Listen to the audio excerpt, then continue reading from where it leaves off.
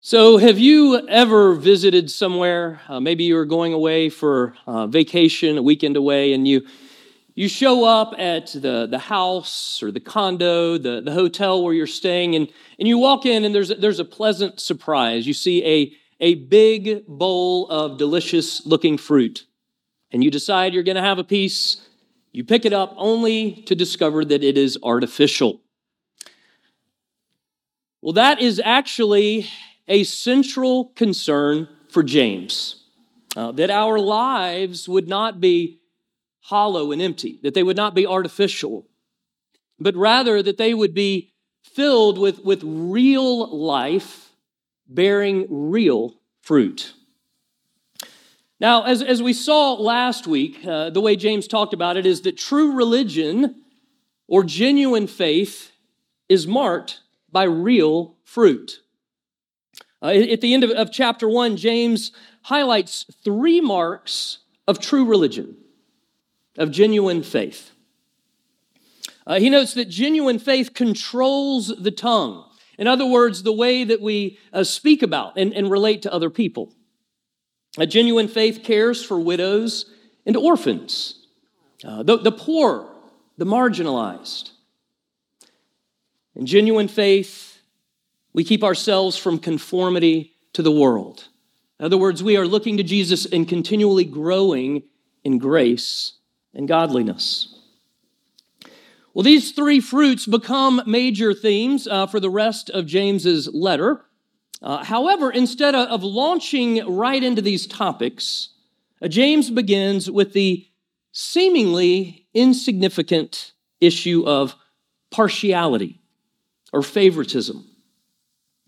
And though it may only appear to be a minor issue on the surface, Jesus tells us in Matthew that minor issues best reveal the heart.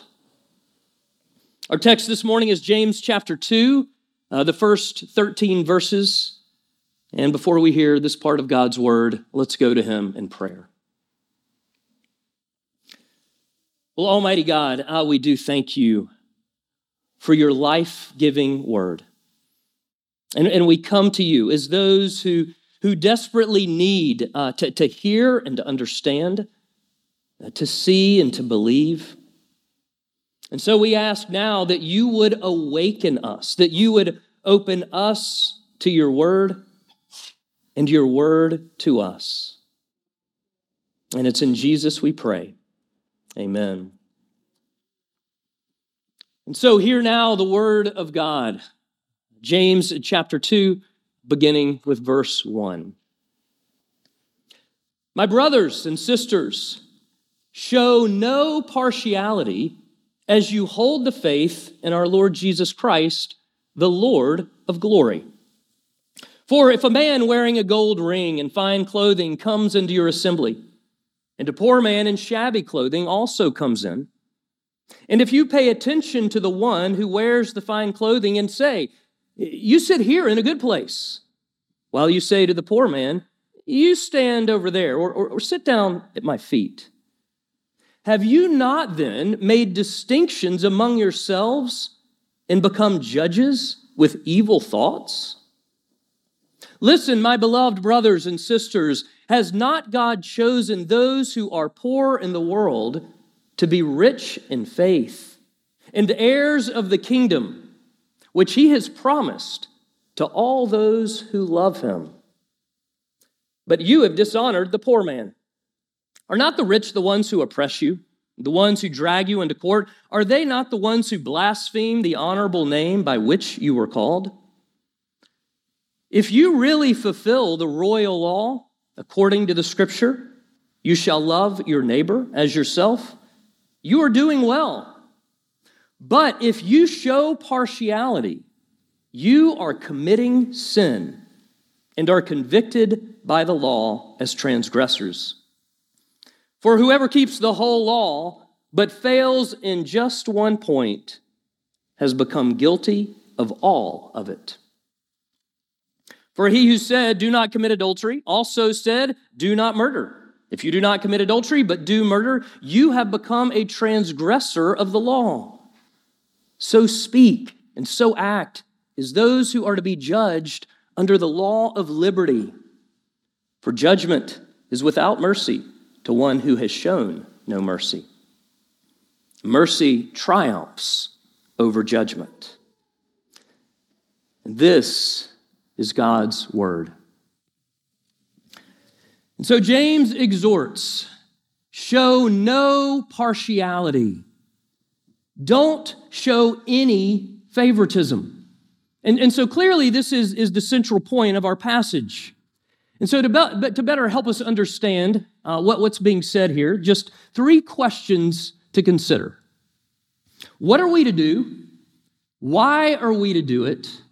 And how are we to do it? So very simply, what, why, how? And so first, what? What are we to do? Well, again, simply put, verse 1, show no partiality. Don't show any favoritism. And yet we all do it, and often. And so that means that we're all tempted to just kind of write this off, to think that it's really not that big of a deal. But here's the scary thing, because if you pay attention to what James is saying here, he is pointing out that faith and favoritism are incompatible. James is saying that showing favoritism is actually faith denying. Now, it's important to note that James is talking about how we relate to others, okay? He's not saying that we can't have a favorite soft drink or a favorite sports team, something like that. He's focused on people. He's focused on how we relate to one another. It's also important to note that the word that we translate partiality, or maybe your translation says favoritism, but the word there, it is a compound word based on an Old Testament phrase literally meaning to receive face. Okay, in other words, to judge simply based on appearance. And additionally, the word used here in verse 1, it's plural in Greek. Now, of course, that would be awkward in our English language to translate it that way. But what James is saying is this: show no partialities, plural. Don't show any favoritisms. And though James is about to give an illustration with regard to our treatment of the poor, which is a central concern for him, what he is actually doing is he is forbidding being partial for any reason, saying that genuine faith shows no acts of favoritism, period. And yet favoritism is all around us. Now, of course, if we are on the beneficial side of favoritism, it doesn't really bother us that much, does it? But if we are on the short end of favoritism, we cry for justice. Okay, think back to when you were a kid, especially if you grew up with siblings, and you see one of your siblings being treated more favorably. You cried foul. You were ready to take your parents to court because they are not being fair.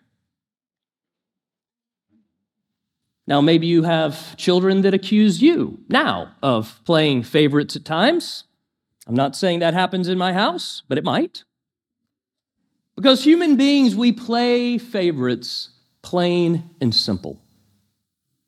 Now, of course, James gives his own illustration to us, verses 2 through 4.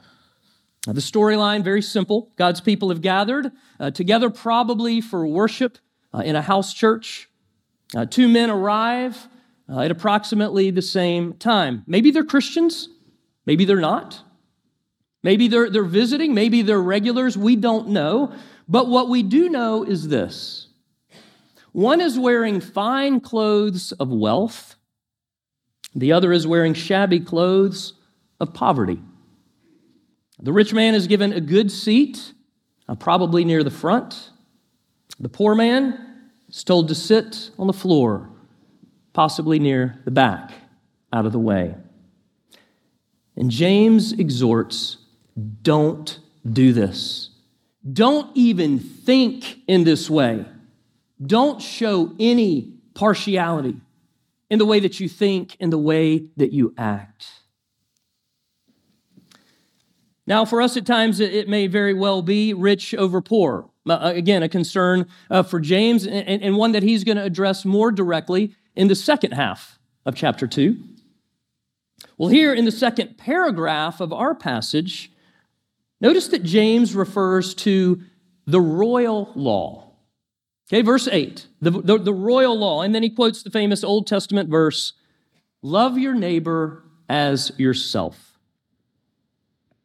Love your neighbor as yourself. Pastor Sam Alberry points out that this particular Old Testament verse is the one verse that Jesus quoted more than any other. Jesus quoted this verse more than any other verse in the Scriptures. And then Alberry goes on to say this. It may not be going too far to claim that it was Jesus' favorite Old Testament command. It was this verse from Leviticus 19, along with verses from Deuteronomy 6, that Jesus pointed to when asked to provide an executive summary of the whole of God's law. Loving our neighbors as ourselves sums up everything God wants from the behavior of His people toward others. It is biblical ethics in a nutshell.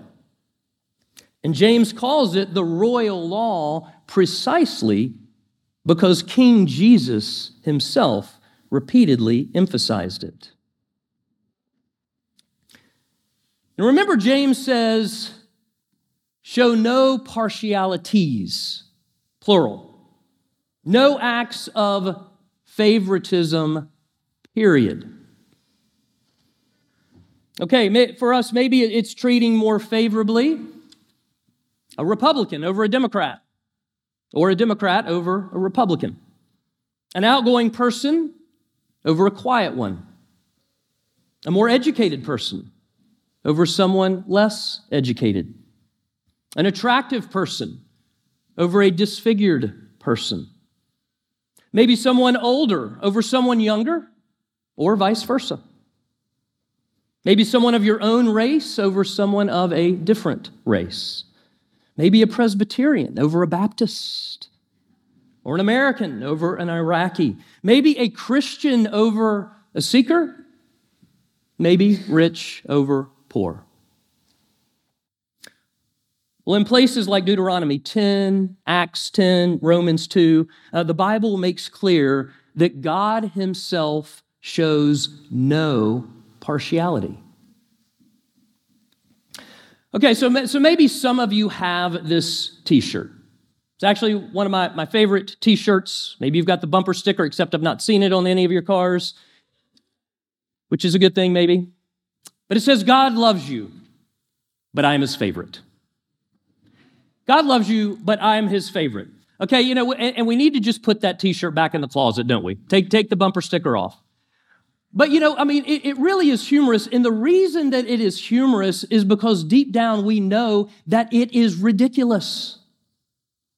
Deep down, all of us know that God shows no partiality.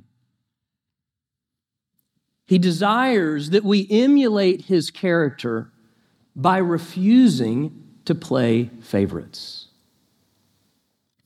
Okay, so that's the what. Now the why. Why show no partiality? Well, of course, we just read a few moments ago James' illustration where he specifically forbids believers from favoring rich over poor. And I want to make one quick side note, because James is not saying that wealth is sinful, because it isn't. Okay, rather he's concerned with how we treat wealth. How we treat those who have it and those who don't. And also remember, a moment ago, I pointed out that seemingly minor issues best reveal the heart. Well, as trivial an issue as favoritism may seem at first, James makes clear in verse 9, crystal clear, that favoritism actually breaks God's law. And so it's actually a big deal.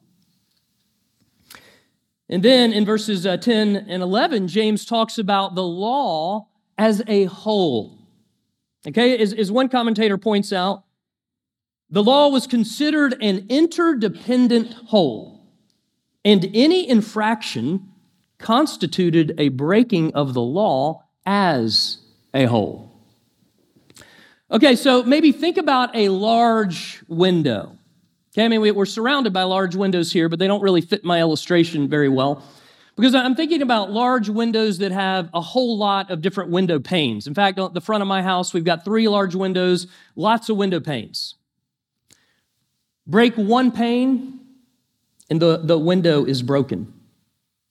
Break one command, and the law is broken. That's what James is getting at. And as trivial an issue as favoritism may seem, it violates each area of true religion, of genuine faith that James has just highlighted at the end of chapter 1. So if we take James' example, just one example that you could think of as many, but for James specifically, this example of rich over poor, this is what we see. Genuine faith cares for the poor, but favoritism harms them through disrespect and neglect. Genuine faith controls the tongue, but favoritism commands others to sit on the floor. A genuine faith keeps us from conformity to the world, but favoritism trusts in wealth and appearances rather than in Jesus. Favoritism trusts in wealth and appearances rather than in Jesus. In other words, favoritism is completely worldly, which means that it is completely faithless. You see, if we show partiality toward certain people because they're rich or famous, have a position of privilege or whatever, then we live as if associating with them is what's going to really give our lives more meaning and purpose. Okay, so do you know what burging is? Okay, I know we live in Williamsburg. We often shorten it to the Burg. So if you said burging, you might think, hey, let's go to CW and go burging. We're just going to go explore. No, that's not what I'm talking about. I'm talking about B-I-R-G, capital B-I-R-G, burging. Okay, some of you, I can see the light is going off. That probably means that you have taken an intro psych class sometime in the last 40 years, because it is something that we all do. Burging, basking in reflected glory. Basking in reflected glory. And burging can be defined in this way. A self-serving cognition whereby an individual associates him or herself with a successful other so that the other's success becomes their own. Okay, a self-serving cognition whereby an individual associates him or herself with a successful other so that this other's success ends up being attributed to them. Okay, so let me use a simple, morally neutral example here. Let's just say your favorite sports team wins over the weekend. Guess what? Come Monday, you are much more likely to wear the team logo, aren't you? And you are also much more likely to use the pronoun we when talking about the win. Oh, we really showed them over the weekend, didn't we? Yeah, we snuck that one out, but we got them. Oh, we crushed them. And what we're doing is we are basking in the reflected glory of their win. Well, we do this with people as well. Why? Why do we show favoritism and treat some people better than others? Well, we do it in an attempt to grasp meaning and purpose, an attempt to grasp identity. In other words, we do it as an attempt to grasp glory. Well, seeking glory apart from Jesus in any way is not genuine faith. And yet our deepest desire is glory. And that brings us to our final point. And so lastly, how? How can we grow in living a life of faith without favoritism? How can we do it? Well, this is what we need to do. We need to look into the mirror. We need to look into the mirror of God's Word. And of course, if you were with us last week, hopefully you remember that James likens God's Word, the Bible, to a mirror. Chapter 1, verse 23. And the purpose of a mirror is to show you your face. And if your face is dirty, to show you that it's dirty. The purpose of a mirror is not to wash your face. The purpose of a mirror is to drive the person who sees the dirt to the soap and water that cleans. And similarly, the purpose of God's Word is to drive the person who sees their sin, to drive that person to Jesus who washes sin away. Nothing but the blood. So years ago, I heard Tim Keller put it like this. When you look into the mirror of the Bible, you're going to see two things. You're going to see that you are radically fallen due to sin, and you're going to see that you are infinitely exalted through faith in Jesus. Radically fallen, infinitely exalted. Okay, so on the one hand, you see that you are messed up just like everyone else, which means there is no room for favoritism. Because when you get down to it, we're all on the same sinking boat. You need a Savior, the rich man needs a Savior, the poor man needs a Savior. You are radically fallen and thus in radical need of Jesus. And so then, on the other hand, you see that you are valued just like everyone else.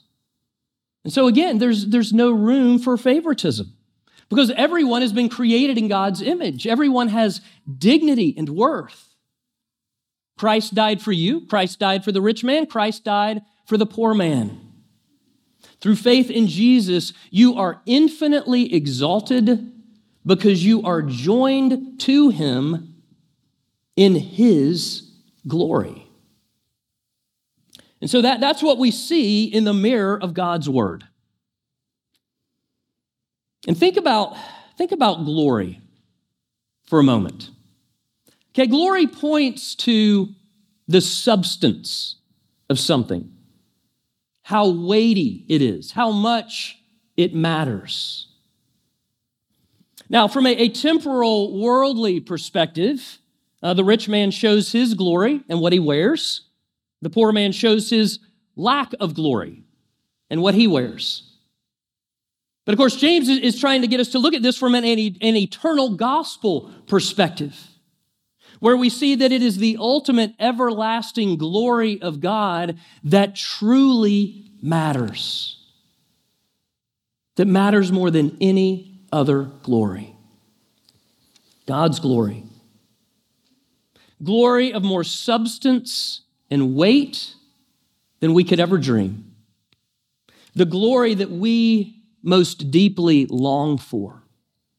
In fact, the glory that you were made for. And every other attempt at glory, it's like grasping the air. You get nothing. But through faith in Jesus, we are clothed in God's glory. And what does that mean? That means that you are given eternal weight. Your life now has eternal meaning. You really do matter. Though radically fallen, In Christ, you are infinitely exalted.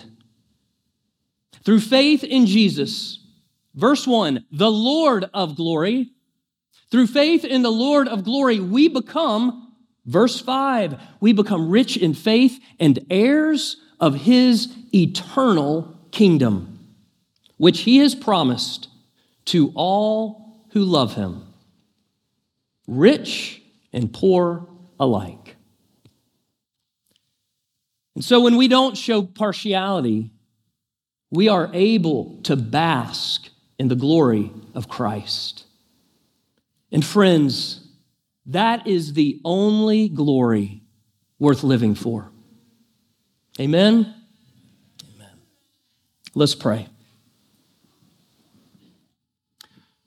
Well, oh Jesus, you who are the eternal Lord of glory, oh, how we thank you. We thank you that you, who though rich, yet for our sake became poor, so that we, by your poverty, that we might become rich. Rich in faith, rich in righteousness, rich in love, rich in your glory. And we ask now that you would continue to shape us individually and collectively by the power and work of your Spirit, that we might live by faith and love all our neighbors as ourselves. It's in your name we pray. Amen.